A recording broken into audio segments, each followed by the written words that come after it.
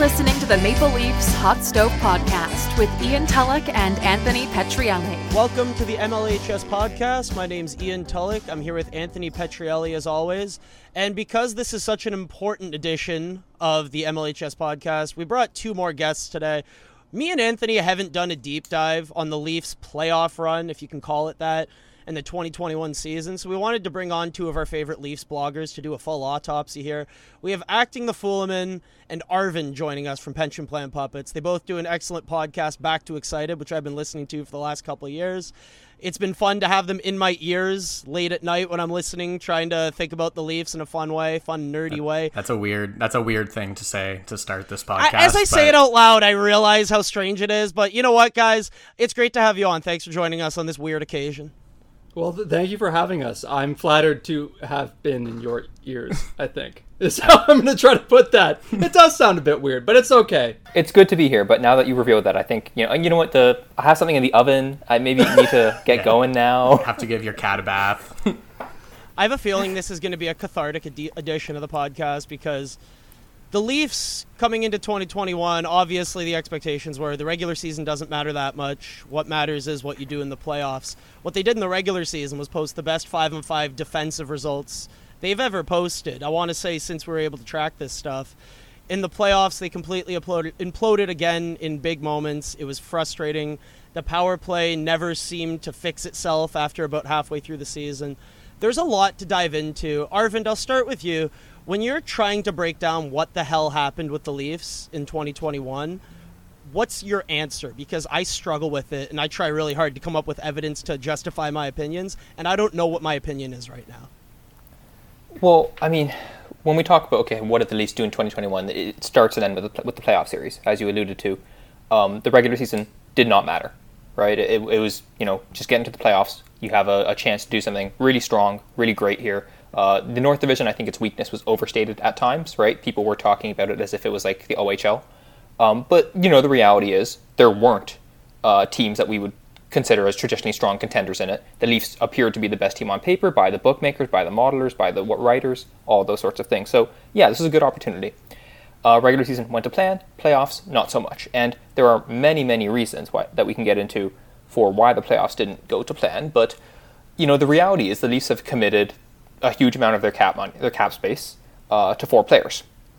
And in particular, actually really to 3 players, right? 3 players making basically $11 million or more. And they got 1 goal out of those 3 players in the playoffs. Now, of course, there's mitigating factors there. John Tavares played 10 minutes, right?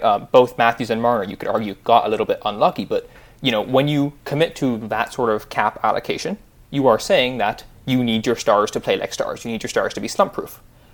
That's not the only reason the Leafs didn't make it, but if you're starting anywhere, I think you have to start at the Leafs didn't get the production they needed to get out of their top players. And that sounds about right to me. I look at the goal totals, and they had, between Matthews and Marner, 1 goal on 47 shots. It feels like loser mentality to keep mentioning 2%. Oh, they can't keep shooting 2%. That's not going to happen in the future. We said that in the Columbus series. It's what I kept screaming to Anthony all season about Taylor Hall, and I want to say he shot in the teens percentage-wise in How Boston. many goals did he have in the playoffs? I don't want to... Wow, okay, we're going to do this? Is this what today's podcast is going to be? 2. Just want to be clear. 2 goals in the playoffs? There we go. But to be fair, one of those goals I think was the goal to force overtime in Game 2 against Washington, right? Big goal. They were probably going to lose that game without it. They ended up winning the series in 5, right? So, sometimes it is those small margins. Oh, yeah, 100%. So, Acting the Foolaman, you had a great article last week that blew up on Twitter, and I think the main reason it got so much traction is because it really resonated with a lot of Leafs fans. A lot of your work, you do this cool thing where you have the optimist and the pessimist. You have someone who's trying to look at things from a positive perspective, someone who's going to look at it from a negative perspective, and you're constantly battling with yourself as you obsess over your favorite sports team. I think a lot of us watch sports in that regard. Unfortunately, you're a fan of the Toronto Maple Leafs, and you don't get to enjoy good things in life. So for anyone who happened to miss that article, would you be able to break down some of the points you were making? Because I thought it did a great job of breaking down just how frustrating of an experience it is cheering for this team, which should win, but doesn't. The optimist-pessimist thing was basically trying to look at, okay, what's left to believe in with this team? And I think one of the reasons this series was so devastating, aside from the fact that it sucks to lose for the billionth time in a row, is that it seemed to threaten the basic idea of how this team is built. This team is built on star offense. It says when push comes to shove, we should have the best players on the ice a decent percentage of the time. In Game 7, we looked like we had shells of the best players on the ice. We did not look like Austin Matthews and Mitch Marner were effective. And it's very hard to get around that fact, even if you say, okay, it's a couple of games. It's, particularly Game 6 and 7, they looked especially bad. The expected goals in this series were 67%. That's what the nerds like me are going to bring up. Yeah. Right. And, up to a point, it's tempting to just accept that and say, look, sometimes those things happen, except that's what we said last year against Columbus. And we didn't get the most impressive performances against Boston either in the elimination games. And it's starting to feel like, okay, if the regular season and the playoffs are different, as hockey people have been saying that they are since time immemorial, and as we kind of feel like they are, is there something wrong with this team in a fundamental way where it can't get it done, where it's at least easier to slow them down than it ought to be in the regular season? And I'm not saying that I know that for sure, but it's hard for me not to at least be open to the possibility. I'm not okay running this off about shooting percentage again. And maybe that's emotional reasoning, but I can't do it. The line that killed me was, and now I'm just reading it, but people hate the Toronto Maple Leafs for plenty of reasons. Some hate the Leafs because they cheer for rival franchises. Personally, I hate the Leafs because I cheer for the Leafs. And that was when I was like, we're having these guys on the podcast 100%. Because that had me in my feels. I mean, I'll just be honest. Like, I know, Ian, we want to break things down, and we will. But like, I'm sick to my stomach watching the Habs in the Cup final. Like, honestly, I am, because you can throw whatever you want to me, but at 3-1, they had them down and out. They did. Like, it was all but done. And to me, they screwed around in Game 5.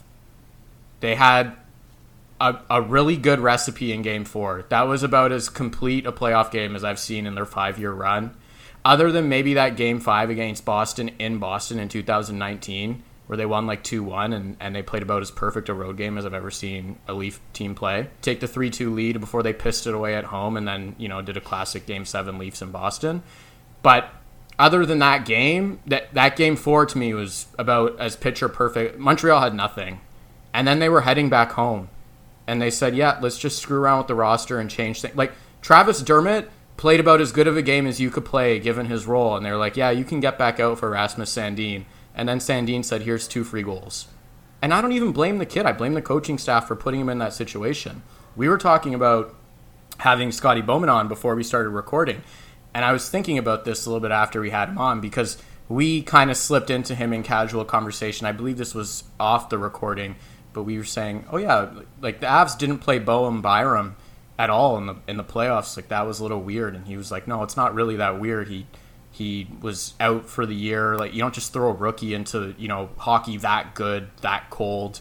It's just not a recipe for success. And here's Rasmus Sandin. Boehm Byram actually played this year. Rasmus Sandin did not play. And he didn't play, like, he wasn't that, like, he had an okay Game 2 because he scored a goal. But in Game 1, he got roasted for a goal. Dermott came in Game 3 and Game 4 and played well. And they're like, yeah, let's just hand this kid right back into the lineup for no reason. And, that backfired. And their overall tone of play, I thought, was just really casual for that Game 5. And, you talk about Matthews and Marner. And, bottom line, kind of when it happened, I was like, I'll give them Game 5. Okay, they kind of came around and they screwed off a little bit, but they'll put their foot down in Game 6, and then they got ran over in Game 6. Like, they straight up got ran over for 50 minutes. And that was the worst thing, because if you've been following this team as long as I have, and we're talking like 30 years now. Are you that old? Yeah. Okay. Yeah, on the dot.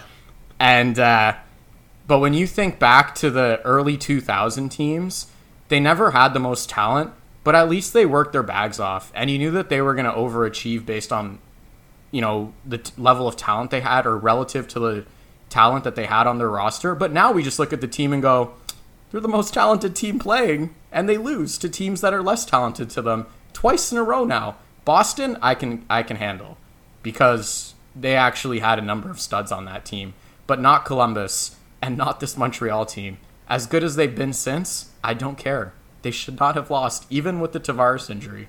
I wanted to touch on Montreal real quick because, like you said, they've actually been good since that Leafs series. The first 4 games, Toronto absolutely dominated that series. What's interesting is that if you look at against the Vegas Golden Knights, Montreal actually controlled the share of scoring chances and expected goals in that series. Not something I would have expected, but again, watching this Montreal team, I can read a Jay Fresh article breaking down how well that they're playing and how a Cole Caulfield is special offensively. Or I can listen to a Dmitry Filipovich and Mike Johnson break down some of the nuances of their game on a podcast, and it can be very interesting as a hockey fan. But as a Leafs fan, watching this Habs team go all the way to the Cup final, it's got to just break you. And I'm sure that's how a lot of us feel right now, is just emotionally broken because sickening. You knew this was going to be the Leafs' best chance to run the table and make their way past 2 rounds of the playoffs, because it doesn't get any easier than this Montreal Canadiens team who didn't play Cole Caulfield in the first couple games of the series, and Winnipeg Jets in the second round. You're never going to have an easier path to the final. So that's obviously frustrating, but something I've got to ask is, if Montreal is succeeding this way with big, heavy defensemen who don't exactly move the puck that great, does that tell us something about the game of hockey that changes in the playoffs? I know we've alluded to this a few times. Arvind, you're like me. You're obsessed with basketball. I'm sure you're watching it right now. We've seen players like Rudy Gobert or Ben Simmons get exposed in the playoffs for having very apparent weaknesses in their game that defenses, or in some cases offenses, can take advantage of. Would you say that maybe the Leafs have that issue? I know that we like bringing this up, all the skilled players along the perimeter, they can't play, and then William Nylander is Toronto's best player in the first round by being speedy and dominating off the rush. But when I think of someone like Mitch Marner comes to mind, is his style of play and the fact that he's a non-threat on the power play as a shooter, does that make them too easy to game plan against, to the point where his regular season results might not be indicative of the player he might be in the playoffs? Or am I reading too much into a small sample? Because sometimes we do that. Yeah, so there's a lot of interesting things to get into with that. I will push back on one thing. I think Gobert, in particular, this isn't an NBA podcast, so I'll keep this very, very short. I think Gobert, the degree to which he was invalidated in the playoffs is overstated, and I think the Jazz's real issue was their perimeter defense, not Rudy Gobert. But anyways, so with regards to your first question about, if Montreal continues to succeed this way, and if they, God forbid, win the Cup, does that make me change my opinion of them or of how to build contenders? And for me, the answer is no, not really. I think Montreal is who we thought they were. I don't think they've magically become a much better team. They've always been good at controlling play at 5-on-5, right? Always. They've never really had much shooting talent. That's been addressed to some degree with Caulfield. Too early to say for sure, but he looks like he absolutely has the ability to be a special shooter in the league. We know that the Habs special teams has been, not great historically. It's power play in particular. It's been on a hot run of penalty killing this postseason. Part of that is maybe design or systemic. Part of that is also almost certainly a bit of luck.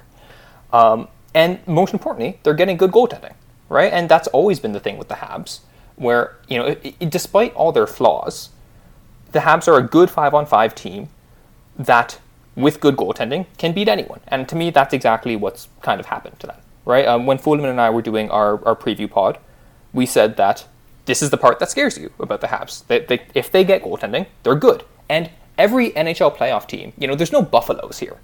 Every NHL playoff team has something about them. They're not without merit entirely. The Habs have some things going for them. I don't think they're the best team in the league. I don't think they're a top 5 team in the league, despite this. So that's to answer the first part of your question.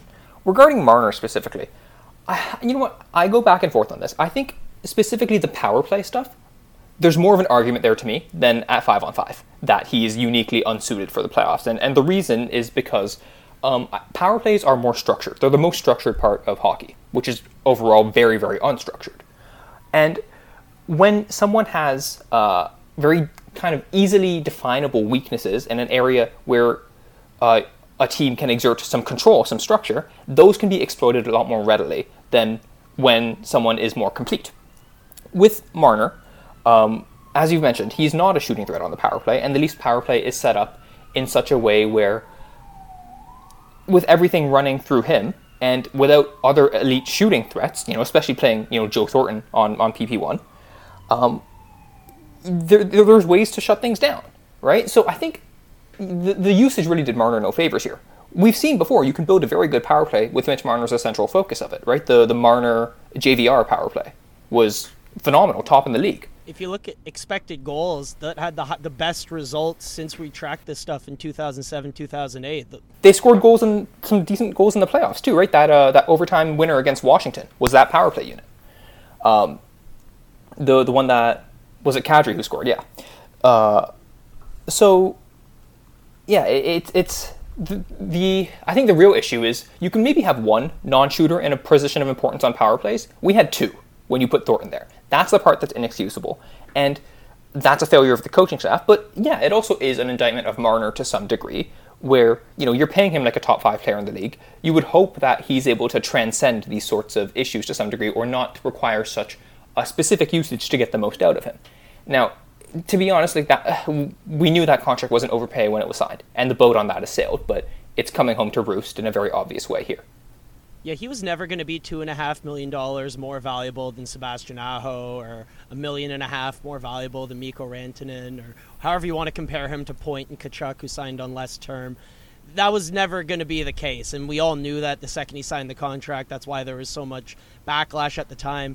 I don't want to go back and relitigate it right now because I'm not sure how much is to be gained from it, but you guys brought up on your podcast after the Leafs got eliminated the fact that, look, if you are trying to find ways to improve your roster, at some point you do need to consider the contracts that are on the books. And in a salary cap league, you need cap efficiency. And if you're not getting it from certain players, should you look at potentially moving those players where you can get cap efficiency?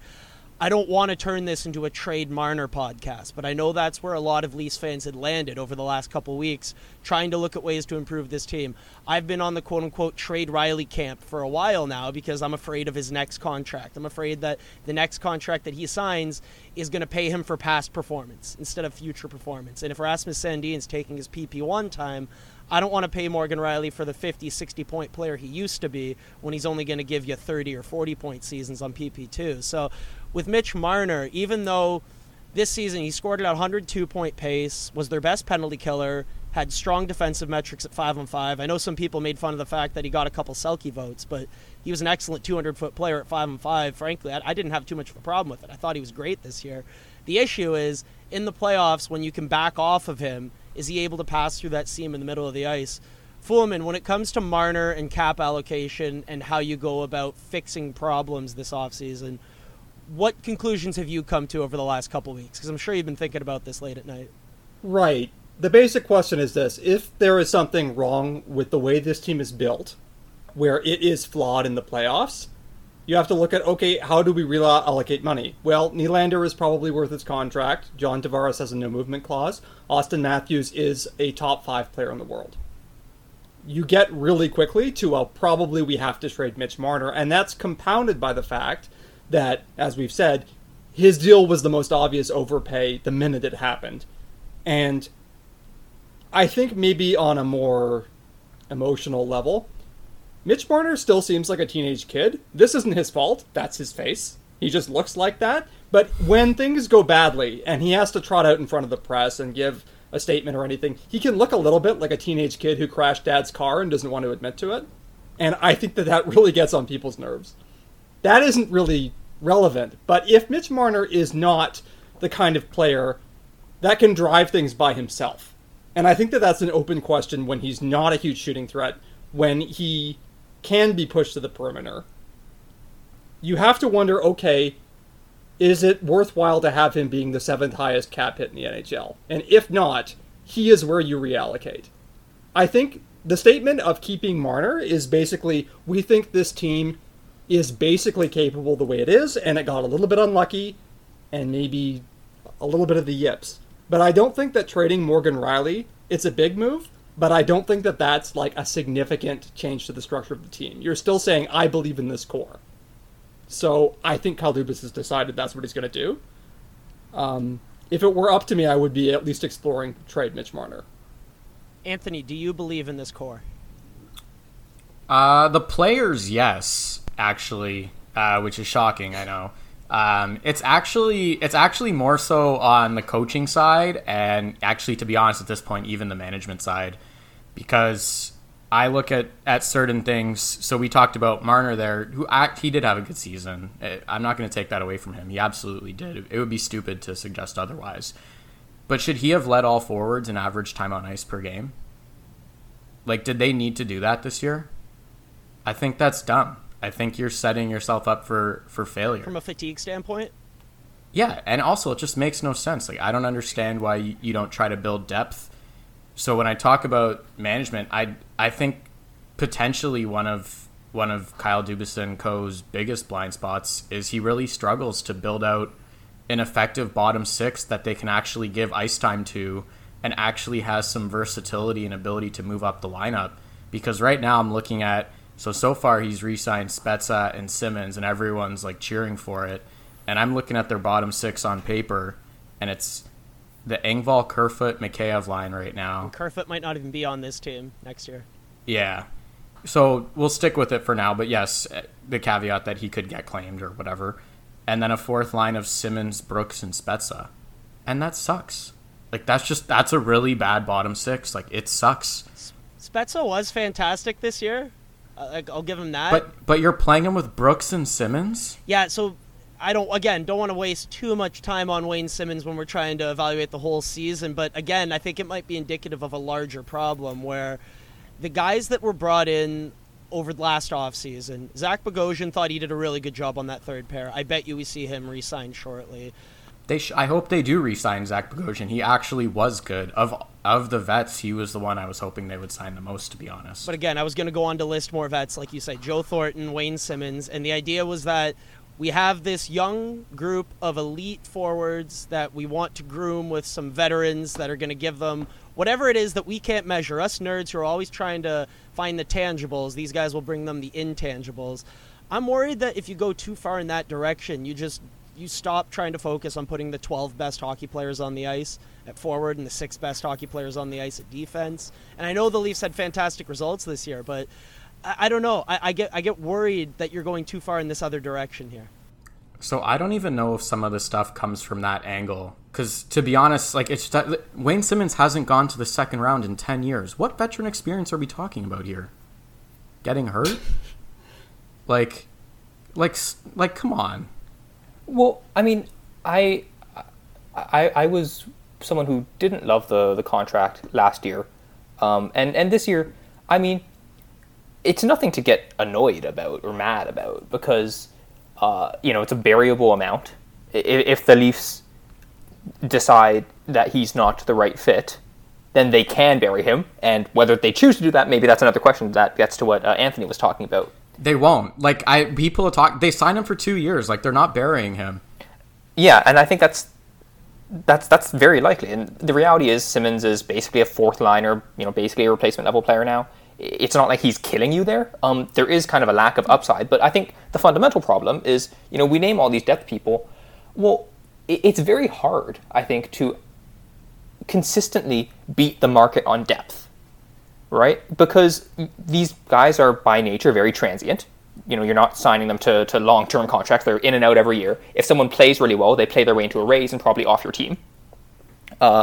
It's to build out a really capable bottom six when you're spending so little money on them. I'm not saying it's impossible. You can certainly do that, and certainly stats people often feel that, okay, we can churn this bottom six comfortably and get better than average play out of it. And you can, but there's also going to be times where you miss, right? And the Leafs had a really sketchy bottom six at times, and that's despite having 2 incredibly high-value deals for that they didn't pay a lot of money to, the first being Jason Spezza, the second being Alex Galchenyuk, who they just kind of found at the side of the road. And you can't bank on that happening every year. The fact that Spezza happened to be born in Mississauga and just wants to play here so that his kids can have some stability, like that's the Leafs didn't do anything to earn that. That's just blind luck. You can't count on that regularly. So, I mean, not to bring this back to the discussion about the cap allocation that Fuhlman brought up, but that's kind of what it comes down to. That you're asking the management to do a very difficult job because we've spent so much money on our top players, and then we're not getting the benefit of those players when you compare them to what other teams pay for their top players, who are just as good as ours. Right, like Tampa's top 4 is just as good, better than ours. I mean, not even going to argue that they're better than our top players. They pay less to them. right? Colorado's, same deal. Now, there's luck in there as well because of that ridiculous McKinnon deal, with that ridiculous Pasternak deal, if we want to talk about Boston the same way. But that's the reality of it, right? And that cap allocation makes the job of fitting out the depth way harder. There's a point that I want to add there is the way that you can sometimes beat the market and have, a bottom six where everyone's making no more than $1.5 million or so, in the case of Mikheyev, is to get good young players on ELCs. Or cost-controlled players coming off their ELCs but are still cost-suppressed because they're RFAs and nobody does offer sheets. The Leafs are, as sort of a knock-on thing, paying the price for not drafting all that well for an extended period, also not having a ton of first-round picks. And I've seen people that are much more optimistic about Kyle Dubas' drafting. I will defer to them. I don't know. I think sometimes he appeals to what people want to believe in, rather than what actually the results are. But let's say that we've maybe got some guys coming, but I don't see anyone who's going to walk into that roster next year and change the makeup. I'm not convinced Nick Robertson is ready, and I'm certainly not convinced that he's going to walk in and be an impact player. And I don't see any forwards coming up behind him who are all that close. Rodion Amirov is away. Yeah, hope isn't a plan. If you're looking at ways for this roster to improve next year from within, it's Rasmus Sandin and or Nicholas Robertson proving that they can play higher in the lineup than we'd like them to. And I think realistically, Fuleman, you take this opinion with prospects a lot, especially when you do the top 25, under 25. We're always way higher on prospects than we should be. We like to think, this guy's going to be a top pairing defenseman, at least a top 4 defenseman. And the more realistic outcome is that he's a 5, 6, or probably doesn't even make it because most prospects don't make it. So what are the odds that Nick Robertson fills in a top 6 role next year at age 20? As much as we'd like it to be the case, as much as we'd like to talk ourselves into him playing alongside a Matthews or a Tavares and producing at a 20-plus goal rate, the odds of that happening typically aren't that good historically. Yeah, exactly. And, he's an exciting player. He works his ass off, has a great shot. But the people who watch the AHL regularly that I talk to anyway say, look, he needs some more time, and he's still super young. He was one of the youngest guys in his draft class. That's not a knock on him as a prospect or a player, but it's about being realistic about what you can expect to get. So if nothing is coming from the pipeline, then you're left at how do we get people who are going to beat the market? You get reclamation projects, Alex Galchenyuk was one, or you get old guys who want to take a cup run and are less concerned with money, like Jason Spezza. And I think Arvin's point there is really significant.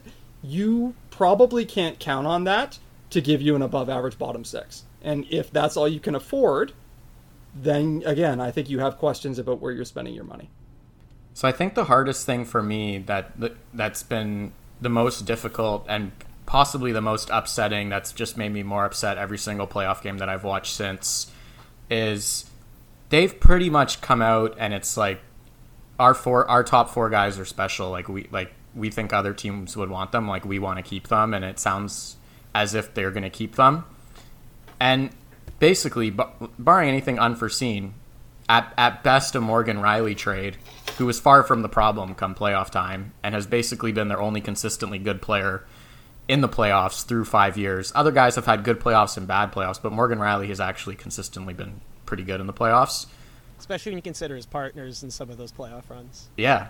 It actually reverts back to your point of they're it's basically praying to God that Nick Robertson comes in on an ELC and is good, because you're not beating the market to that much of a degree. I put an article up a week or two ago where I broke down the cap hits of the top 8 teams by line, and they're not even going by $500,000. They're actually trying to beat the market out by half the price. They're paying their fourth line $2 million or whatever it is, $2.5, $3 million, while other teams are paying their fourth line $4.5 million and $5 million, and they're paying their third line $3 million, $4 million less than other teams' third lines that are actually good. And I know everyone has kind of jumped onto this train of actually the Canadian division was pretty good because the Habs are in the Cup final. I will go down. I will die on this hill. The Canadian division sucked, and I think it really. Who's in the Cup final? I could care less, man. it doesn't. They've beat one like actually legit team, because we know what the Leafs are come playoff time, and Winnipeg stinks. So they beat one good team. Congrats! It was a great win for them. But I'm not going to go nuts on them. But what happened in the Canadian division to me is basically, other than the Habs, none of those other teams could rub together more than 2 lines. And watching the playoffs in the first round, even like prior to the Leafs, throwing it away, I was like watching Carolina and stuff with Jordan Staal on their third line. I was like, this guy would absolutely run a train on a Pierre Engvall run led third line. Like he would. Like it would be actively embarrassing. And you watch Yanni Gourde on the third line with Tampa, and Tampa's like, yeah, we're just going to throw him out there against the Philip Deneau line and let Braden Point basically pick and choose who he wants to dummy on the rest of Montreal's roster. The Leafs have nothing for that stuff. Like, their bottom lines were terrible, and once Nick Foligno got hurt and basically came back and was like a corpse of himself, they had nothing. Yeah, the only good third line for the Leafs this year was when Zach Hyman played down there, and again, that's a player who probably isn't going to be on their roster next year. I don't think we should waste too much time talking about the contract.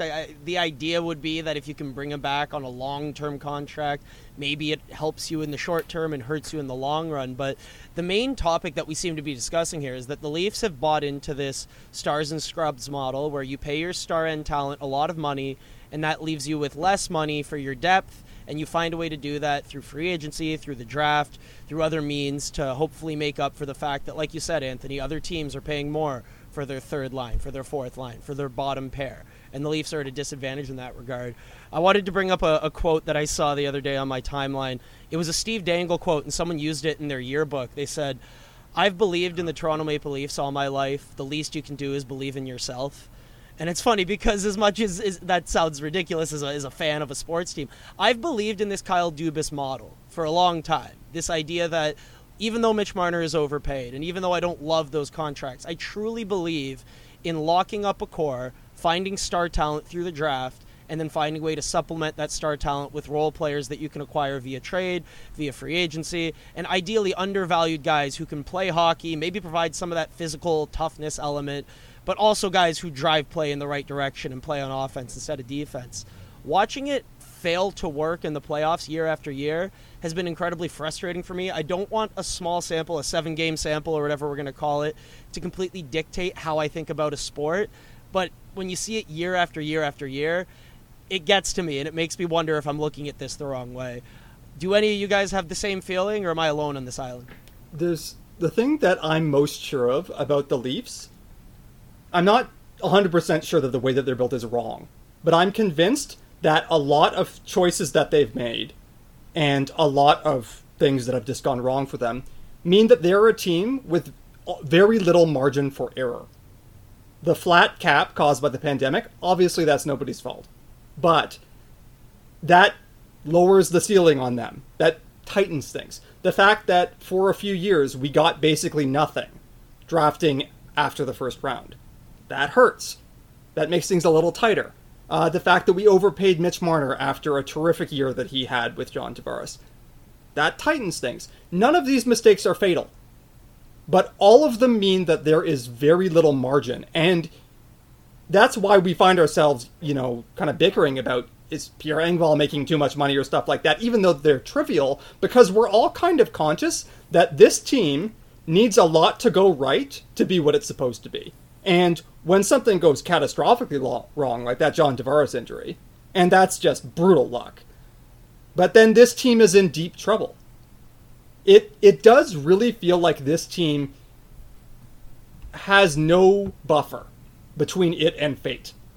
If I can be a little superstitious for a second, it's not that the universe is really out to get us, even though in my heart sometimes I feel like it is, but it is that this team is constructed so that it cannot suffer too much misfortune because it's so stretched in terms of cap and personnel. Can I bring up a quick point about statistics and trying to use evidence to make decisions in hockey?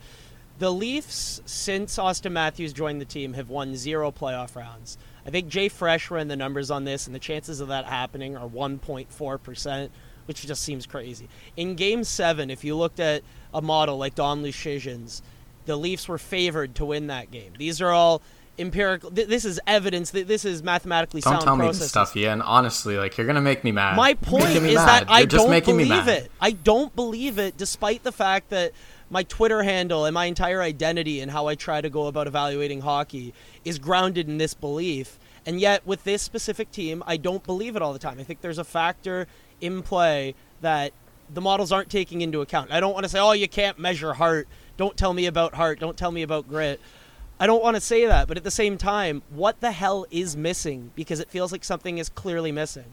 Anyone who watched the Leafs play Game 6 and honestly didn't think that the series was over is like, you're new here, and that's fine. Like, we welcome you with open arms, but you are absolutely, like, you're kidding yourself. I watched the first 50 minutes and I was like, this shit's over unless something, you know, goes off somebody's ankle, something. Yeah, like, they're just praying to God that something goes right and it just somehow works and they advance. But watch Game 6, and I've never seen a team come out so flat and just get so run over in such a pivotal game. Jesus, I'm so angry. I can't, like, speaking the words, I can't even speak them properly and articulate at this point. But honestly, like, I'll never get over that. I'll never get over how they came out for Game 6 until they prove otherwise. Like, I'll never trust them. Like, cards on the table, chips on the table. They've shown their hand too many times at how they come out when things matter. Like, we talked about that 2019 Game 5 against Boston. Huge game. Go back and watch Game 6. Other than Morgan Rielly, like, we talked about no swearing on this podcast, they were utter dog shit. Other than Morgan Rielly, every single player, honestly, was absolutely brutal. And here we go again, same sort of situation. And, you know, even Columbus, like, they have the heroic comeback. And honestly, a little part of my heart was like, this would be classic if they lost in Game 5. And then we all watched it. It wasn't even like, you weren't even bad. You're just like, I'm a fan of this team. I watched them. Fuhlman and I did a podcast basically immediately after Game 4 of the Columbus series. So, you know, immediately after this huge comeback. And we were so dejected. We were as dejected as you could possibly be after a ridiculous, 0.01% chance win, because we're just like, look, we know how this is ending, right? The Leafs should have never been in this position. This is exactly what this team does. They, wait until they're like the prototypical smart kid who tries to cram everything the night before, right? And then magically work this time. There's no faith that they'll do that again, right? And that's obviously the irrational fan part of it talking, but at this point, they haven't proven us wrong. The worst part is I was watching Game 6 with my dad. I went to my parents' house for Game 6, and they tied it. And I let out like a little cheer, and my dad looked at me without blinking. And he's been a Leaf fan, about double the time that I have in his life. And he was like, "You're cheering for this shit? like you honestly think that they're winning? Like you think this game is acceptable?" And I was like, "I know." Yeah. I was like, I'm doing what they're doing. I'm just hoping that a puck goes off somebody's ankle and goes in the net and we get over it. But you bring back to the Kyle Dubas point, and I actually went back and I looked at this. So years and years ago, talk about blog wars and different hockey websites. I don't know if you guys would remember, but Pension Plan Puppets put out an article after a Dave Nonis offseason. As to who would have a better potato article. Offseason, a potato or Dave Nonis. That's one of my favorite articles of all time. Now, if the Leafs did literally nothing, basically, other than just re-signing guys, their forward group right now would be something along the lines of this: Hyman, Matthews, Nylander, Johnsson, Kadri, Marner. They would have a third line with Connor Brown and Kasperi Kapanen, and a fourth line with maybe Trevor Moore, Pierre Engvall, and Carl Grundstrom. Does the potato overpay Mitch Marner? The defense would be terrible. Still, to be clear, like, you would have Riley, Dermott, Zaitsev, and Hull in there. I can't give them Rasmus Sandin because Kyle Dubas drafted Rasmus Sandin, so I don't know. So the defense definitely needs work, but the forward group to me is much better. And you can say that he has improved the team since then, and I'll take that argument. I mean, John Tavares alone, of course. Additions of Jake Muzzin and TJ Brody on defense were huge. Yeah. But holy cow, basically anybody could have taken over this team and lost in the first round for 2 more years. It's true. Like, they didn't even technically qualify for the playoffs the year, like, last year. Like, they lost in the play-in round after they, were brutal for about half the season. So, I don't know, my kind of thoughts on do you have confidence anymore? And then I'm watching everything get walked back right now. What should we be excited? Ian, you sell me on it. What should I be excited for next year, buddy? So, the last couple of years, I've put out a post-game article about Leafs games. I don't know if I want to do it this upcoming season, because what the hell's the point? Why should I care about what happens in a regular season game with this Toronto Maple Leafs team? What meaningful takeaways will you be able to take out of Game 22 next season? Marner has a 3-point night against Nashville on a Tuesday and plays 25 minutes. Congrats. You did it. And I can try to break down the power play. I can try to break down some tactical adjustments. Maybe they put a new line combo together that's doing really well over the last 5 to 10 games, and can pull up a graph and prove it to you. But in the grand scheme of things, who's going to care about this team in the regular season? It's going to suck next year. So it's tough when you're in this position where you want to care about these games. You want to care about this team. Everyone listening to this podcast, the four of us who are on it right now, we deeply care about this team. We're invested in this team. Time, for some of us, money. It's a big deal. We want to see them succeed. And yet we're at a point right now where the regular season is clearly meaningless at this point. It's to the point where until it's a gut check time in the playoffs, I'm not sure if anyone close to the Leafs, whether it's a fan, player on the team, person working for the team, how much meaning are you going to get out of a regular season game at this point with the Toronto Maple Leafs? Because I find it difficult to take too much anymore, because knowing what happens in the playoffs, I don't know. I'm always a large sample guy. I always say focus on the larger trends, focus on the larger samples, because hockey's a random sport. Bounces are going to happen. Like you said, a puck's going to go off someone's ankle and in. So don't worry too much about the single games. Worry about the larger trends. The larger trend of the regular season to me is just losing so much meaning right now. It almost feels like basketball, where I've stopped caring. Yeah, I think the regular season is what it always really is at heart, but it's a pretext to drink beer and make jokes. It has no meaning, and we aren't going to trust this team to do jack shit. Some people actually asked in the run-up to this podcast, says, convince me to be optimistic. No, I can't. I'm sorry. And I don't think anyone should feel bad or disloyal about that. This team took a lot of fans' hearts and then stomped on it year in, year out, forever. And I don't think that that's, some sort of personal flaw on the part of these guys who are bad people or anything like that. But you're okay for saying, okay, I'm going to step back a little bit until this team wins a goddamn round. And for the record, I don't know how much to buy into the grit, the stick-to-itiveness, or something. I do think that if this team gets that puck off an ankle and it sneaks through around that way, that'll help. I do believe that this team doubts itself at times. Like, the way that team came out in Game 7, did they look like they thought they were going to win that game? No. Not for a second. I was basically celebrating 0-0 after one, where they got only slightly outplayed instead of absolutely speed-bagged.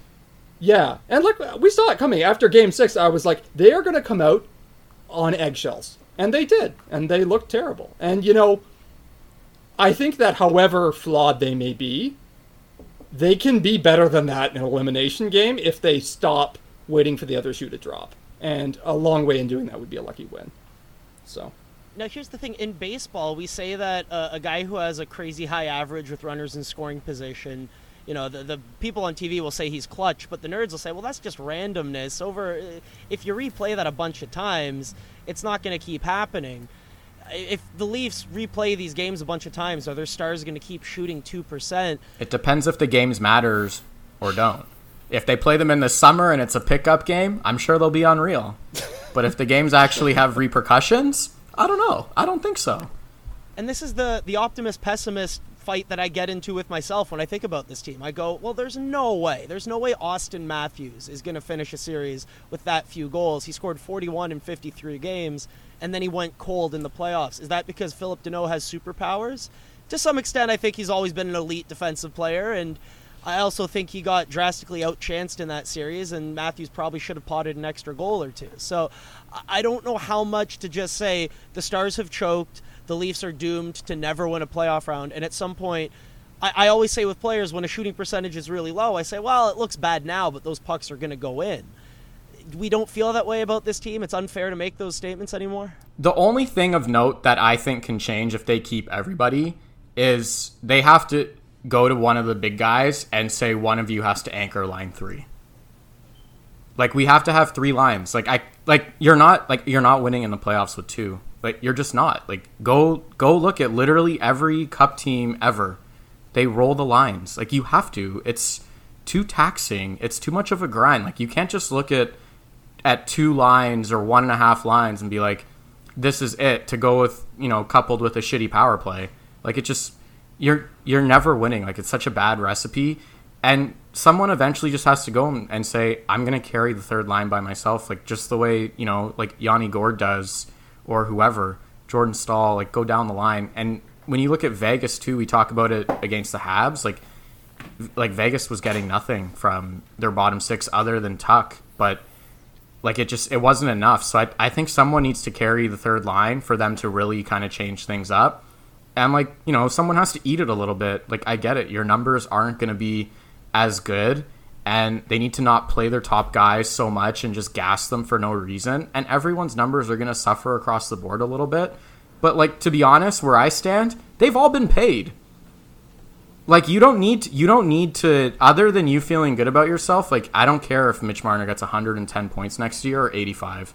Like, I could honestly care less. But I would rather them play a proper style as opposed to, I mean, we talk about that article, you talk about them being the bad guys. When we talk about teams playing the right way and we talk about teams playing the wrong way is quite literally you just give 4 guys a bunch of ice time and tell everyone to kind of suck it. And the right way is you have 4 lines and you roll them and you play like a team. And they don't. Didn't they play the right way this year, though? They had such good defensive numbers, team defense-wise. We said it all year. We're like, why are the top guys playing so much? Why don't they rest guys? How many times did you and I talk about whether they should just give Nylander some reps at center just to have him ready? I mean, gee, that would have come in handy. Like, it's not even revisionist history for me. Like, I literally said it for months. It's just like, give Nylander reps at center. Like, be ready. Like, Kerfoot is not that good, even though he did have a good playoff. Like, you need to be ready for this kind of thing. And I get you lose Tavares and it impacts your odds of winning tremendously, but they still should have had enough to win. And they could not put together 3 lines in that series. And I don't even know if they were going to, even if Tavares was healthy, to be honest, the way that they had their lineup configured. And I think they just need to kind of sort that out. Like, we've talked about it. They're not gonna beat the market out that badly in this flat cap world where they put together a full bottom 6. I read what their bottom 6 is right now, and it's brutal. Like, they need to figure it out. Yeah, that's an interesting point. I mean, I think the fundamental problem is that at some point we just need more good players, right? Because like, yeah, you need those guys on your third line, but then you don't want to get in a situation where you're playing William Nylander 14 minutes a night for some reason, right? They were still kind of giving him low ice time. That's another thing that I wanted to talk about. Like, you've talked a couple times about the really elevated ice time for Marner and Matthews, and yeah, especially in the playoffs, it's like, okay, look, Nylander's rolling, and it wasn't, he got a bit lucky with some of the goals he scored. Some of the goals he scored were just, frankly, bad goals, right? But he was also, take those goals away, he was the most dangerous Leafs player in terms of creating offense too. He got given absolute kind of dog shit as line mates, right? And it seems like every single year we go into a playoffs and it's like, okay, well, at least this year Nylander's not going to have to play center for no reason, and then something will happen and he ends up having to play center in like this situation where it wasn't expected. But he acquitted himself really, really well this year, and to see that not get rewarded with the time when I said it necessarily deserved was a little bit off. So going back to Ian's point about how do we balance kind of the sense of optimism at all, I made this point off air as well. There's always a chance, because with Washington, for example, the Washington team that won the Cup was, I think, in a lot of ways, a worse team than the ones that came before it, right? And the margins are small. Fulun made the point earlier that the Leafs are, as currently built, not able to withstand a large amount of bad luck, or really any amount of bad luck. And basically every team will face some amount of bad luck throughout a postseason, right? Tampa last year didn't have Steven Stamkos. They didn't have their captain. right? They were in the same situation that the Leafs were in with not having Tavares. They won a cup. So to some extent, you have to be able to overcome that. But there's also, the possibility that the Leafs have a charmed year where they don't get unlucky at all and things just break right and, they're able to make a deep run or even, win a cup that way. The question I would be curious to ask Kyle Dubas, and this is something that our site manager, Katya, has mentioned a couple times, and I'm kind of shamelessly stealing this point from her. Is his philosophy that the best way of building a contender is to build a good enough team that gets to the postseason every year and then hope one year you just get lucky? Or is it to build a team that can be invariant to that as much as possible, to build a team that can take that bad luck and say, fuck that, we're winning anyways? Right? And one is, obviously, it's not, if Dubas could flip a switch and do that, I'm sure he would. But, that's what it comes down to. Is it acceptable to just be an okay playoff team and hope you get lucky one of these days? I don't know, and I'm worried that's kind of the path we're falling into. So I'll say no to that straight up, and I know this sounds nuts coming from a Leaf fan. Washington has had Ovechkin for 16 years. They've gone past the second round once ever, and it was that year that they won the cup. And honestly, that's not good enough for me. That what's the point? Why are they spending so much money on management and sports science and analytics department if they're gonna have prime Austin Matthews, Mitch Marner, William Nylander, and, sort of out of his prime now, John Tavares, but still very good, who also threw down a 47-goal season when he got here, to go past round one once in a decade plus? Or sorry, go past round two? I mean, at this point, it might be round one, but round two we'll go with?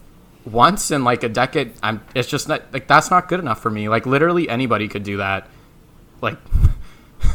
You could hire someone with a very low level of intelligence to take the score and pray to God you go to the playoffs every year, and just one year it just it all comes together and things hit that's not good enough for me. Well, is this Montreal team succeeding right now not proof that you just need to get to the playoffs and hope that your goalie rides a hot save percentage? How many times have they gone to the conference finals? 3 times in the past 10 years? How many times have they gone past round one with Carey Price alone? I guess, yeah, that's something you could add up over time. I was reading Moneyball recently because, of course, I was. That's just par for the course for me. And getting to the point where Billy Beane says that the regular season is the only thing that matters because the playoffs are a shit show, it kind of resonated for me as a Leafs fan, just because I'm well, of course, the bad bounces are going to come our way. But you watch other sports at a high level, and when you see the best teams who tend to continue to succeed, and not just because of dumb luck, but because of what Arvin said. Yes, there's going to be, in a basketball game, there's going to be 3-point shooting variance. Some nights you're going to get hot, some nights you're going to get cold. In hockey, some nights a goalie's going to be hot, some nights he's going to be cold. Sometimes the pucks are going to go in, sometimes they're not. But are you doing everything else in your power to shift the odds in your favor, to make sure that your team has the puck, to make sure that you're on the right side of center ice, to make sure that you're not only doing the right things defensively to prevent shot quality against, but you're doing the right things offensively to generate shot quality for? And I think when we're talking about shooting percentage, I think this is the key element that we're discussing. Are the Leafs generating high enough quality shots from their best players in key moments? And I think the answer that we would all say right now is no. And you want Austin Matthews to be in a better shooting position. You want Mitch Marner to draw in an extra defender so that he can make that backdoor pass that we all know he can make. So how do you get to that point? How do you generate it? Because you already have the star talent. That's not going anywhere clearly. You can add a supplemental left winger, which they're going to add this offseason. They're probably going to lose Zach Hyman. They're probably going to look for a depth on the blue line. Zach Bogosian's probably going to come get re-signed. They're going to have cheap players who get added to this roster, but I don't see a major overhaul other than maybe an underrated left winger like a Thomas Tatar potentially joining the lineup in the middle six. I could see that being something. But when it comes to these key moments in games, when you have this core, these players in a massive game where you need them to generate shot quality, what is it that's missing from this team? Because they clearly haven't been able to do it yet. Last year against Columbus, which was pathetic, and then this past year against Montreal, what are they doing wrong, and how can they fix it? I do think what we're all struggling with is, one, this team is obviously good enough to win a round. They could. They're also obviously, apparently, bad enough to lose 5 of them in a row. And so we're trying to square those two things in our heads, and it's painful, to say the least. I think Anthony's point is well taken, that having a third line that can do something would seem to go a long way. One road to that is trade Mitch Marner and then add more people. Another road maybe is see who can carry a third line, because I am totally confident that Auston Matthews can work with lesser players. He's done it. John Tavares maybe is declining, but he made a career in Long Island of guys like Michael Gradner and shit. Pierre Parento. Yeah, like anyone who played with him was like, oh, that guy has 25, 30 goals now. Matt Molson, Kyle Okposo, the list of players who did amazing with him. Tavares might be one of the modern leaders at getting his wingers paid above their actual value. Like, Crosby is obviously the king of it, but even then, Tavares drags some names. Anyway, but, like, that's the point. I mentioned Crosby, but, like, yeah, Tavares is he's like a baby Crosby, right? That was, his reputation in some circles for a while. It's like, he does a lot of what Crosby does, just a bit worse, right? And, yeah, we can leverage that. Yeah, and so you look at that and you think, okay, there has to be some second option where things are going badly for the first line. That's been the recurring theme, is things are going badly for the first line, now what?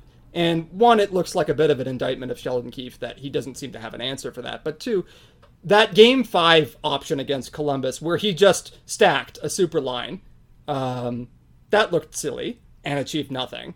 And then against Montreal, Phillip Danault played excellent defense and also hung on for dear life a little bit, and it worked. And I think a lot of our strategy seems to be, okay, we just keep hoping our skill is going to tell. And if nothing else we've learned from these playoff runs is that it's not enough to say, well, we have the best players in this matchup. That should work itself out.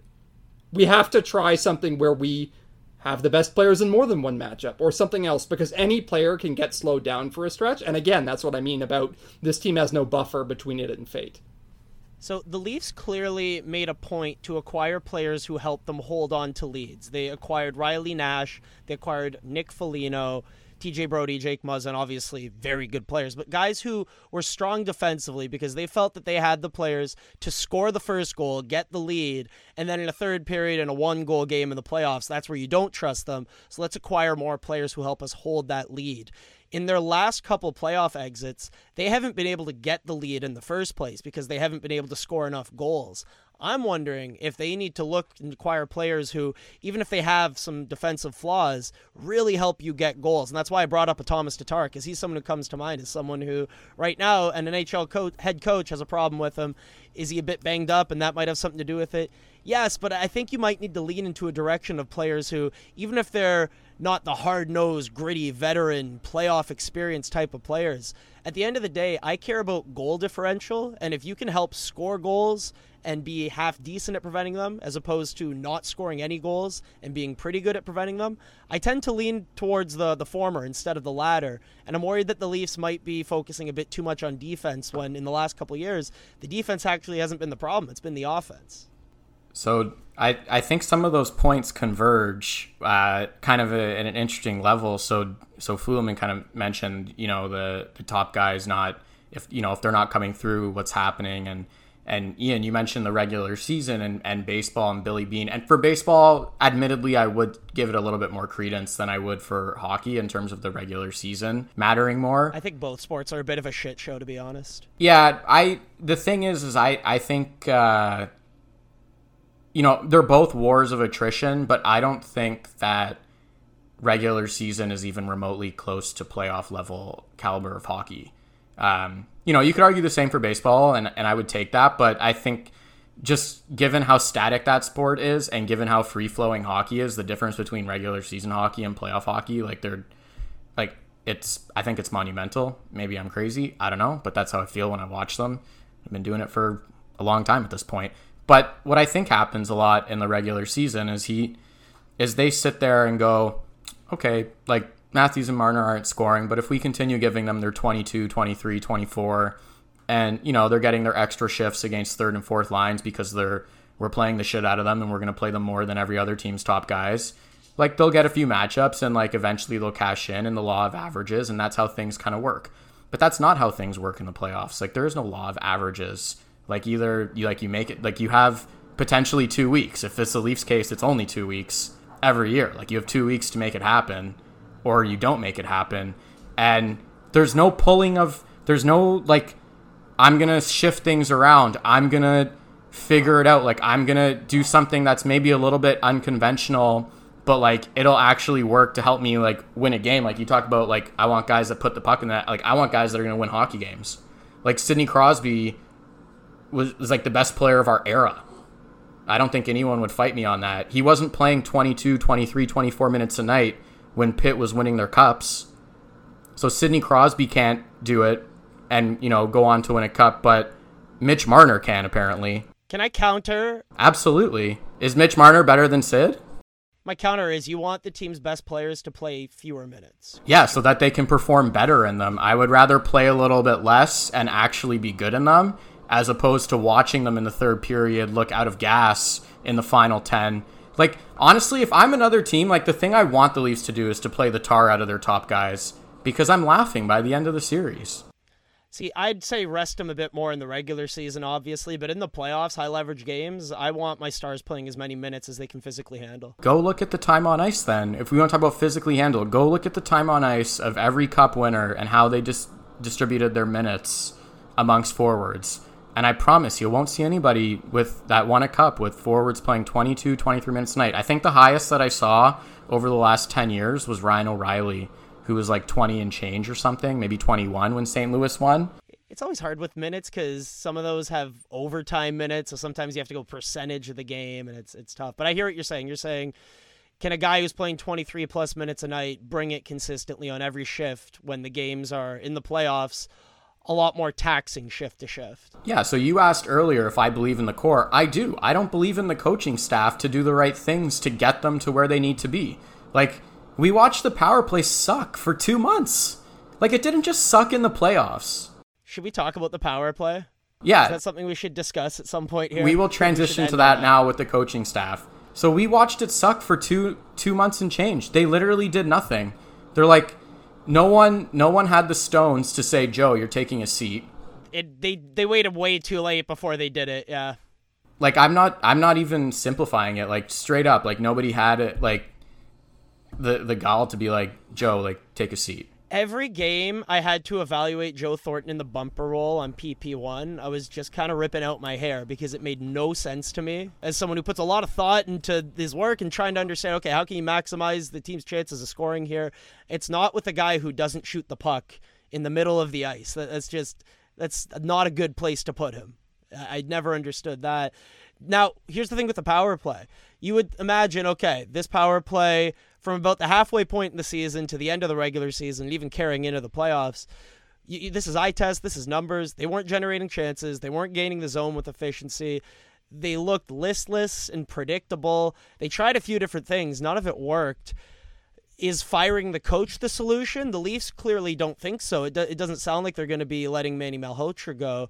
Arvind, I know that you have a lot of power play thoughts over the years, and you were actually one of the few who was really upset when Jim Hiller was let go. What are your thoughts on the Leafs power play overall? Because it's an area of their game that fell way below expectations this year. And even though you don't want your power play to be the only thing that drags you to success, it can be something that gets you out of a game that you don't necessarily deserve to win. And the Leafs are the type of team that should have a top 3, top 5 power play in the league, and they didn't this year. Yeah, I mean, I think definitely the first thing to note is that having an elite power play is part of the theory of being good. When you say we're going to spend, so much money on 4-star forwards, you're not saying to be like, okay, yeah, we're spending all this money on 4-star forwards, top 15 power play, that's fine, right? You're like, okay, we're spending $40 million on these dudes, top 5 power play. This power play needs to strike fear into people's hearts. Like, fans need to, turn off the TV when they take a penalty on us, right? That's how lights out it needs to be.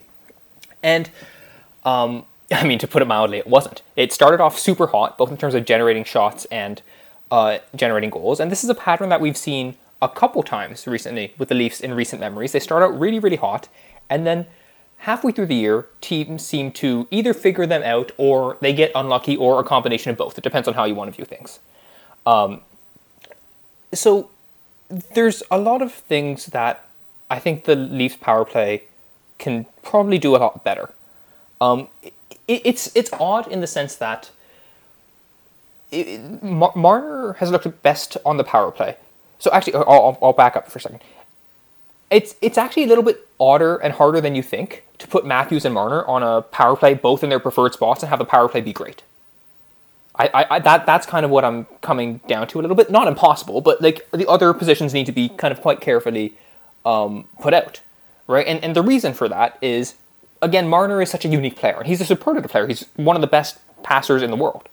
But yeah, his lack of shot makes things tricky. You need to provide him a lot of options. If he's on a power play and he's the guy you're running your power play through, he needs to have options because he's not a huge shooting threat. So you need to give the defense a lot of other things to defend.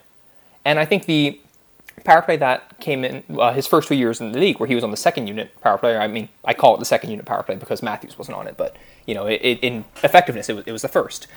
It was really, really powerful because it had Marner on the right side. You had Kadri in the middle, a left shot, perfect for high tips. Marner is great at feeding those in. Kadri's a great bumper. You had JVR down low, left shot. So he could, execute jam plays, execute his through the legs. He could center it back out to Kadri easily.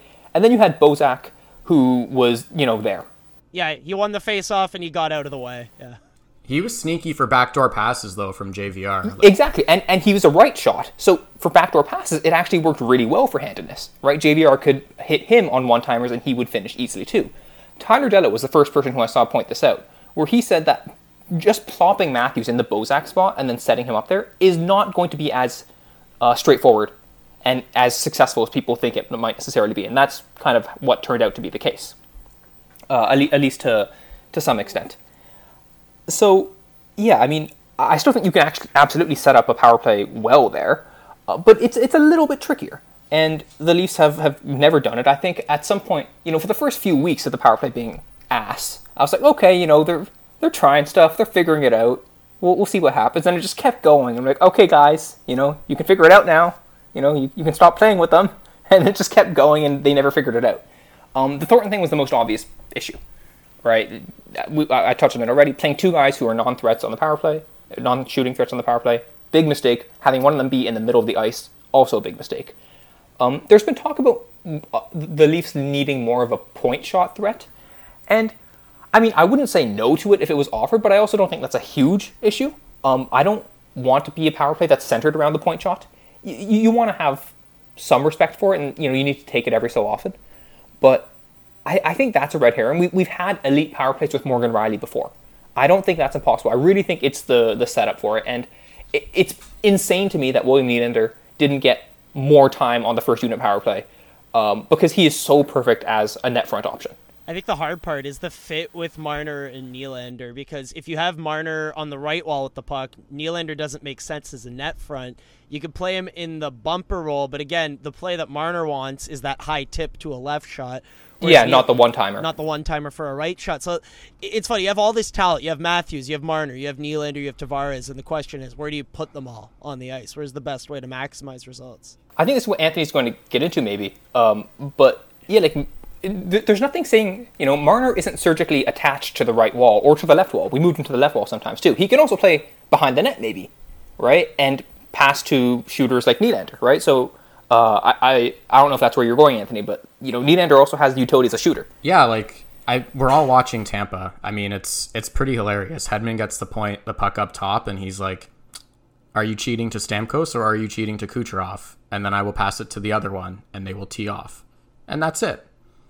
All right, and then Kucherov gets the puck, and he's like, are you cheating to Hedman? And are you taking away my shot? And I'm just going to pass it to Point right in the middle of the ice. And he, this isn't like rocket science. Like, if Rielly has the puck up top, and Austin Matthews is on one side, and William Nylander's on the other, one of the two is getting a really good shot, and one of the, their power play sucked for 2 months. And I said this to Ian a number of times. If they literally just put Matthews on his one-timer side for those 2 months, and they said, we're going to feed you every single one-timer humanly possible, it would have literally been better. With zero strategy whatsoever. If they just said, stand at the top of the circle, and we will feed you, and you will hammer the puck, and we will have a guy in front, they would have scored more than what they did for 2.5 months. And that's with zero strategy whatsoever. So we talk about the coaching staff and the R&D and all the work that they're doing. And And we're literally sitting here going, like, the absolute bare minimum, like the dumbest thing that you could have done, and it would have worked better than what you guys did for a very long period of time. And that's my biggest frustration with them. The best chances that they got in the playoffs off the power play, and I rewatched the power play a bunch of times because I was trying to figure out what went wrong, and don't do it. That's an awful exercise. It's just going to hurt to do, but... And they scored in the playoffs with Nylander on one side and Matthews on the other. And Marner, I don't know what kind of muffin he would have floated into Carey Price's chest. But I honestly, I almost threw my remote at the TV when that puck went in the net. Because I just knew it wasn't going to happen again. And yeah, the best chances they got were with Nylander on the left dot and Matthews on the right dot. Again, 2 shot threats, like you said. The best power plays in that you think of Colorado, McKinnon on the left side, Rantanen McKinnon on the left side, Rantanen on the right side. 2 shot threats. Then again, we brought up Washington a bunch in this podcast. Nicholas Backstrom is not a shot threat. And he has famously been able to have one of the best power plays in the NHL alongside Ovechkin. How come Mitch Marner can't do that? Whether it's from the right wall or the left wall, why can't he be the non-shooting passer to an elite shooter on a successful power play? But Backstrom has 2 shooters to play off of because Carlson is a shot threat. So he can at least sit there and say, I'm going to force you one way or the other, but one of these 2 is getting off a bomb. Whereas, what's Marner going to do? Pass it to Morgan Riley on his non-shooting side to float a wrist shot to the net? What about Tavares in the slot? But that's such a hard shot. Just to add on to Anthony's point, TJ Oshie and Evgeny Kuznetsov are pretty high-end shooters too. Yeah, that's a fair point. Yeah, and they can work that down low play, so he has a number of options, and he could basically he's the composer, and he's just playing the PK. And I don't know, I go back to this, we're talking about strategy. I just, ultimately, in my heart, I go back to everything, and I know, Ian, you put out the report about Marner and the power play. I think the coaching staff is scared of their best players. I think they're scared to hold people accountable. I think there's, we talk about vets, and yes, in a vacuum, is the Simmons signing bad? No. It's 2 years and they could bury the contract. But does it bother me because I think he's going to play every single game? Yes, that's why. I don't think that they have it in them to be you're playing poorly, take a seat. I don't think they're going to do it. I don't think that they sit there and go, our bad players are playing bad on a Tuesday in November, take a seat. They sit there and go, I don't really want the aggravation or the media story because I benched Matthews because he dogged it on a back check or whatever the case is. I think these guys get their ice time no matter what. I think it's still a team sport. You can call it, if not, it's a team sport. I think it's really bad to the team elements when you're I'm just going to keep playing these guys no matter what they do. And that's that's how I think that they run this show. They're just we have our top 4 guys. They can basically do whatever they want. There's essentially no repercussions. You talked about actually, it's not even that true. We talked about Nylander and his time on ice. Nylander for the first half of the season did not inspire me much, but he was actually really good for the second half of the season. And he was playing 16 a night. And about halfway through that, if I was him, I would have gone into the dressing room and broken every single stick in the room. Because I would have been sitting there going, I'm actually playing unreal, and I'm playing 16 a night while these guys are picking up 23. That was also him in the first 4 games of the series, maybe even 5. Basically all of them until everyone lost it. And then finally at the end, Keefe was well, everyone's complaining. So it was he caved to the pressure more than he thought it was the right thing to do. Right? He went back after the series and they were would you change anything? And he was no, not really. I was cool. What, you have the recipe, so this is good. This is good. I can't wait to have you back for another year. I do think that there's something that is sort of, it runs through the whole organization for the last couple of years.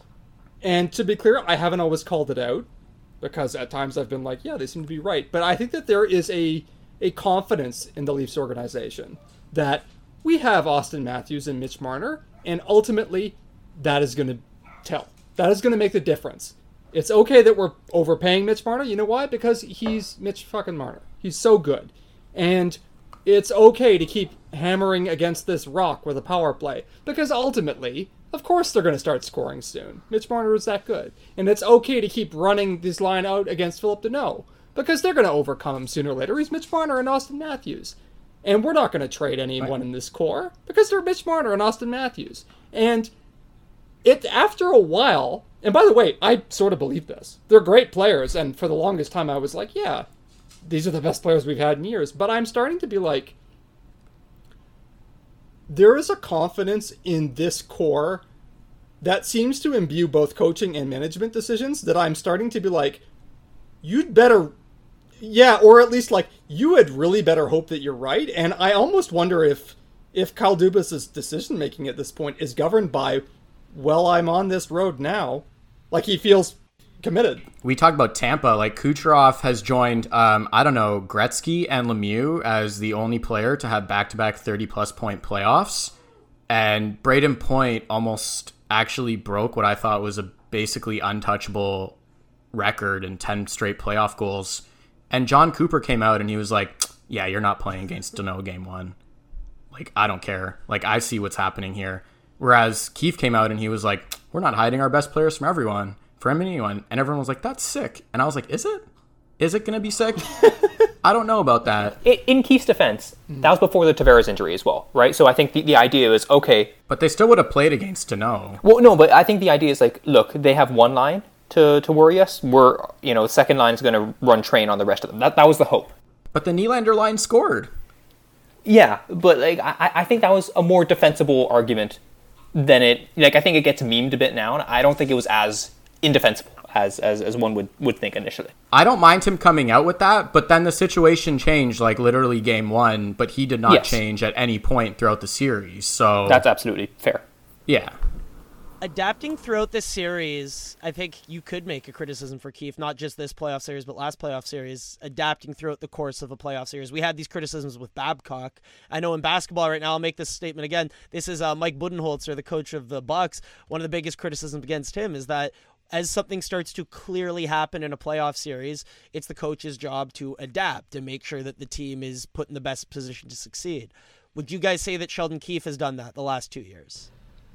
I don't think that he has any tricks in his bag, so to speak. Maybe there aren't any to some extent, but I think that, and Anthony's raised several of them, there are things that I would have liked to see him try. And it's curious because he seems to throw everything else in the blender during the regular season, except Matthews and Marner were glued at the hip. Like there were certain things that he just wouldn't touch, and they stand up by contrast to, yeah, I'll try Pierre Engvall or Ilya Mikheyev or whoever the hell else, in the top six left wing. Don't even get me started on the VC signing. That was embarrassing from day one. The fact that they walked him into the top six for free.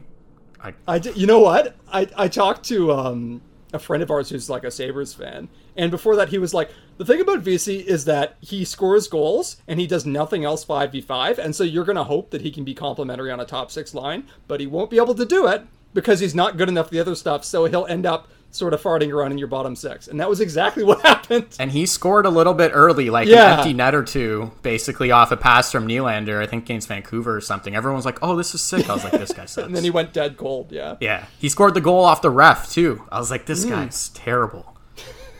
Just sustainable. Yeah, walked him right in. But yeah, to your point, like he has no tricks in the bag, and I just keep going back. Like I think they're genuinely like they're scared of the top players. Like they're scared to hold anybody accountable. I think they came out and the general tone was like, you have to learn how to lose. Like I honestly couldn't imagine sitting there prepping for the end of season pressers, and I'm in like the Leafs management group, and it's like, guys, we're gonna come out again. This is year 5 now. And Dubas and Shanahan have absolutely been here for those 5 years. You can say Dubas wasn't the GM, but he's been here, so he's felt it. And just say, yeah, guys, we're going to trot out that you have to lose again to, like, learn how to win.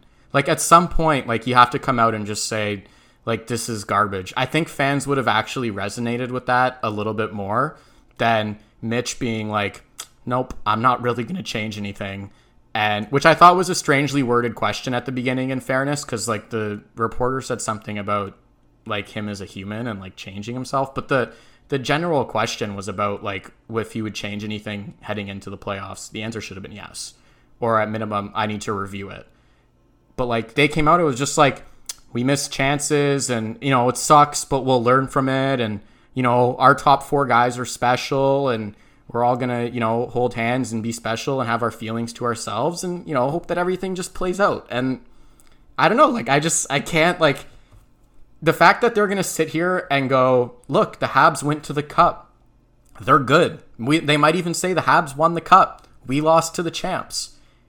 Like, we're on our way. Like, it happens. Like, it's not enough for me. So at the end of those press conferences, the year-end press conferences that we all love listening to, we've gotten so used to it at the end of a disappointing first-round playoff loss again. This is going to be the last question that I ask as a roundtable discussion because we've gone a bit long here, and understandably so. We have a lot of thoughts on our mind. The big buzzword that came out of those press conferences was killer instinct. And the year before, it was tough to play against. And I get worried when we use buzzwords like these because I think it gets away from the actual player evaluation process. I think instead of looking at players who impact the game at 5-on-5, do little things to help advance the puck up the ice, win puck battles, and then score a goal or prevent a goal, we start thinking of guys' personalities and we start thinking of the way that guys carry themselves and present themselves. And frankly, I'm not sure how much that has to do with putting a hockey puck in a net. And I know that the Wayne Simmons contract isn't something I want to talk too much about, but I do want to know what the hell killer instinct is and how do you acquire it? Because it's going to be something the team clearly tries to address this offseason. And frankly, I don't know what it is. And that's why it concerns me. I don't think that that's something that you can really judge from the outside, and it may just be as simple as, did the puck go in when you needed it to? Then you got the kill. That was the killer instinct. I think what it has to be is, okay, we measure this by, does the puck go in at the critical moment? How do we put our players in a situation where a goal is likely to happen at the critical moment? And that's everything that we've talked about in terms of, do you get favorable matchups? Do you get better depth? Do you get guys who can score down the lineup rather than, Engvall and Mikheyev, God bless them, are especially skilled at making nothing happen? And so,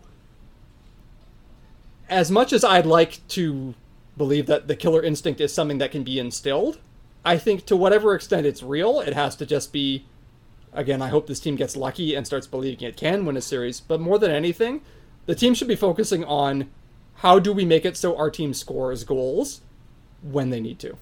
I kind of agree with Fulemin. I think a killer instinct is something that you only ever define after the fact, right? Post hoc evaluation.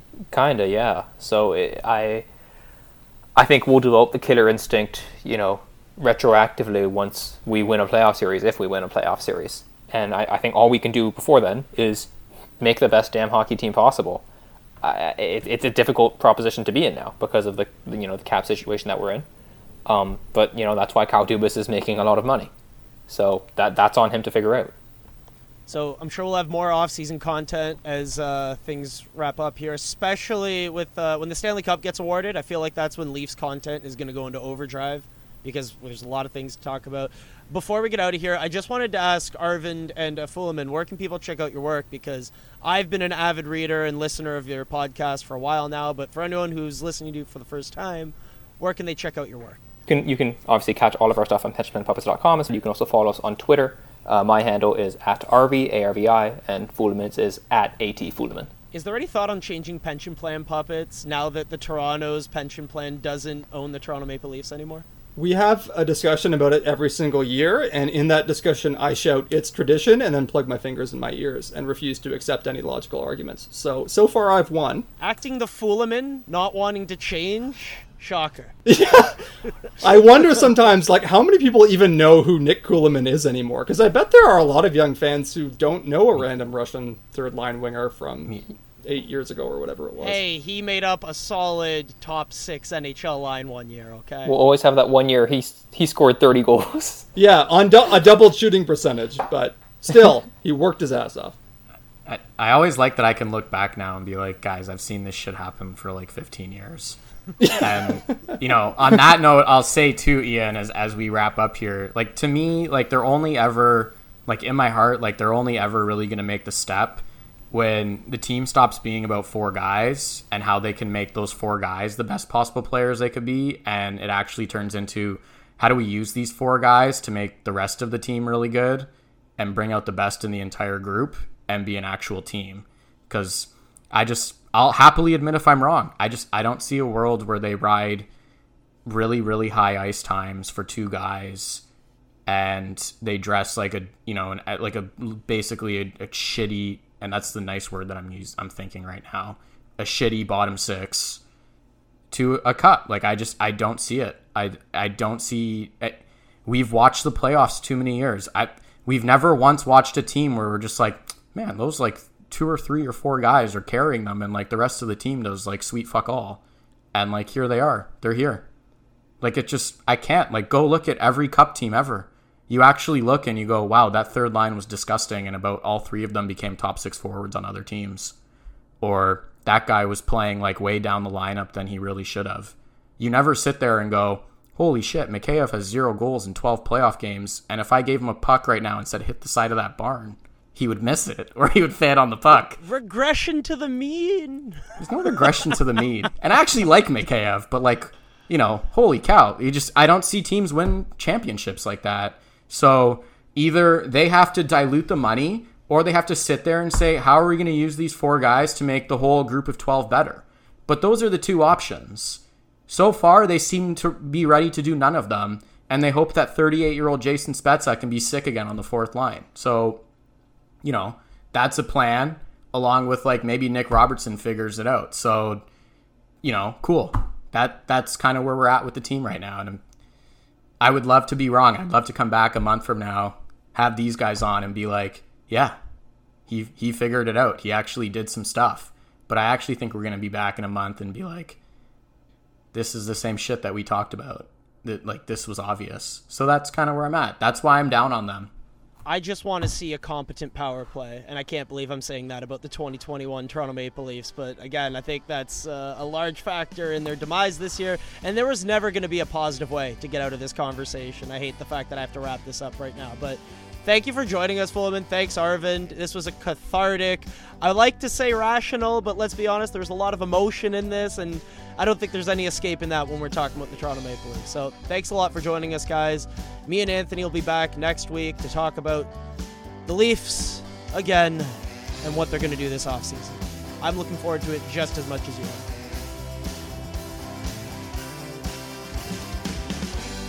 You've been listening to the Maple Leafs Hot Stove Podcast. For news, opinion, and analysis, make sure to go to mapleleafshotstove.com and join the conversation.